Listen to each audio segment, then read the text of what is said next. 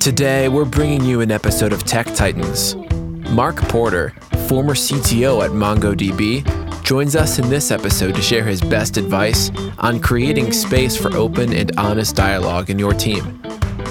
You're listening to Joel Beasley, Tech Titans. So I'm going to speak generally because MongoDB, we're still working on it like everyone else, and I don't want anyone to think that, we're perfect. What we've done recently is we've added some questions to our quarterly planning, which a lot of people participate in. We do quarterly planning of the next quarter for our products.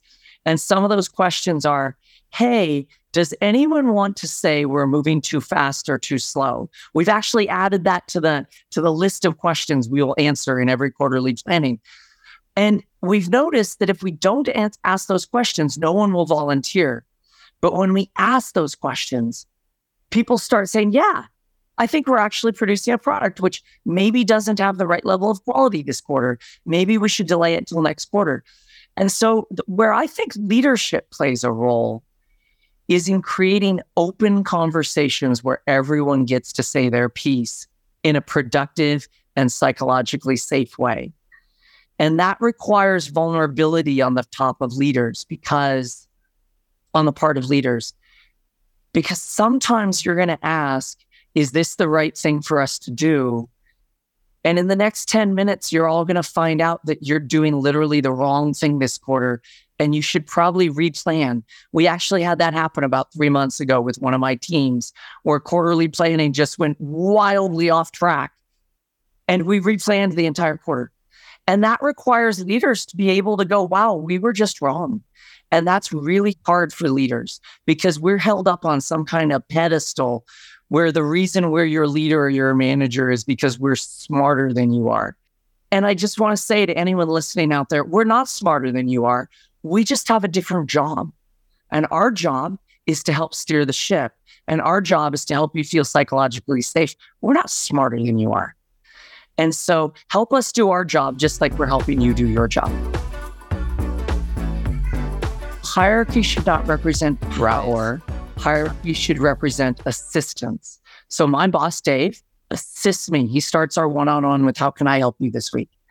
And hierarchy should represent assistance. So I think of an org chart as a tree that grows up out of the ground with branches, and which is the reverse. It's vertically flipped. And I think of myself as being one of the branches, or maybe even near the root, I guess, since I'm a sea level. And I think of myself as supporting the rest of the tree. And it's those actual branches and the actual leaves which type the code customers care about, which answer customer questions. They're the ones which should get the nutrients. They're the ones which should see the sunlight. And we're just here to support them. And companies which have it the reverse, it's a very uncomfortable environment for everybody because the employees are like, hey, I'm doing the work customers care about and not getting recognized for it. And the managers are actually being put in this unnatural position of being held accountable for doing something other than helping employees. One of the things you'll hear me talk about in a lot of talks is the Dunbar number and Conway's law. And so Conway's law is that you kind of ship your organization. If two leaders don't like each other and they're far apart in the org, then I guarantee you their products aren't going to work well together, right? And even Satya has talked about this law and how it affects Microsoft, which I was very amused by. And then the second rule I try to keep into consideration is the Dunbar number, which is typically for most humans around 70 to 75 people, which is the number of people you can trust or keep in your social circle comfortably. And what you really want to do in today's world is you want to have teams and interactions which are within the Dunbar number. You want to work with teams you trust, teams you're like, hey, let's go out for dinner or let's have a Zoom chat, I guess, this year or whatever. And so you don't want to build monolithic 1,000-person teams where people don't trust each other. And so when I talk to customers, I talk to more than one CTO a day, by the way. My EA keeps track of it for me. My average since I've been here is I've talked to 500 CTOs in 400 days. Is I talk to them about how they structure their teams and how they structure their software. And I try to detect if those two things are in sync or not. And that, I think, is one of the goals of leadership that is often overlooked. I would say 1/5 of my CTO conversations are product conversations. Wow. I would say that CTOs and executives in general, CTOs aren't a special branch. We live at the top of that pyramid I talked about, right? Which means the buck stops with us. In most other jobs you'll have in your life, there's someone above you, someone who can give you advice, someone who's been there before. As a C-level executive at a public company, there's no one. So we all reach out to each other and we all learn from each other regularly. And we counsel each other and we berate each other and we learn from each other constantly. And that's actually one of the most rewarding parts of my job right now, is learning from these other executives who've all been through so much.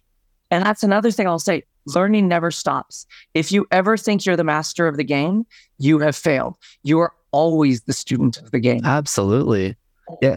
And I don't care what role you're in. I don't care how high you are. I don't care if you're a CEO. You are always the student of the game.